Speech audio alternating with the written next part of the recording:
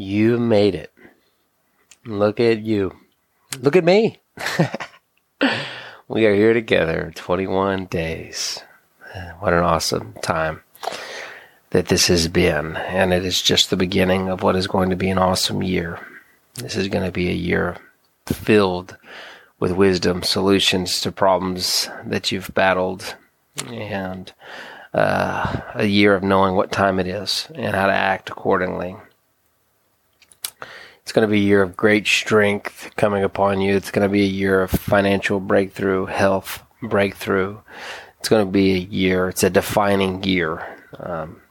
As I've spoken on many times, 2023 was a year of God doing many mighty things for us and to us. And that is amazing. And this year He will do those things. But specifically, I feel like this year He is making for Himself a bride. And it is a bride of wisdom and great strength and of great dreaming. And so, as we spend our final day together, I just want to encourage you to keep dreaming and to share why dreaming was such a big focus on my heart, or why I believe it was such a big focus on my heart as we fasted together. And it's because I believe that where there is no dreams in a person's heart, then they will find themselves in complacency. And try to follow me. If there are no dreams in a person's heart, then they find themselves complacent. And complacent doesn't sound all that scary until I ask you, what temperature would you define complacent as? Is it hot? Is it cold? Or is it lukewarm? And when we put it into that context, we finally arrive at a place of wisdom, because we recognize that Jesus spoke to us about complacency when He said, because you're neither hot or cold, but you're lukewarm, I'm going to spit you out of my mouth.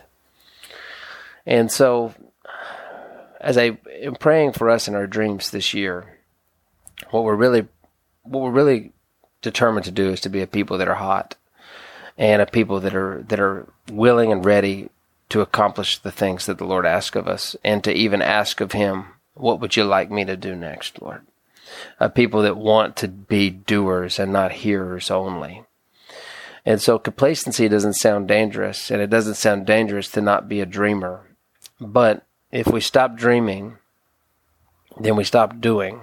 And if we stop doing, then we become, I'm afraid, lukewarm.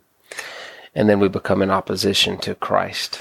And so dreaming is a big deal. And yes, the ones that are in our rest and our sleep, but those are to prompt us to dream what we dream in the day as well.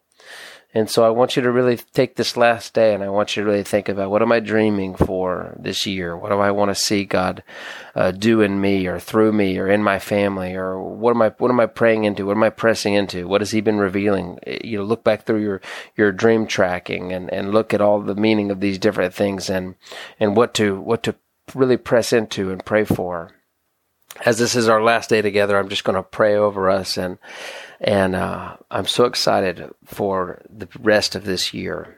Lord, we come to You, and we've offered up these 21 days to You, and we pray that it has been an aroma that is pleasing in Your nostrils, that Your people have wholeheartedly committed themselves to You. Lord, but we're not going to stop here. This has just been a time of gaining momentum.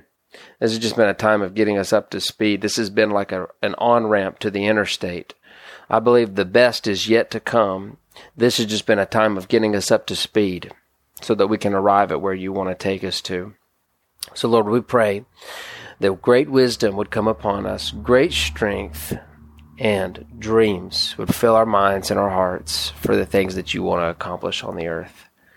In Jesus' name, amen.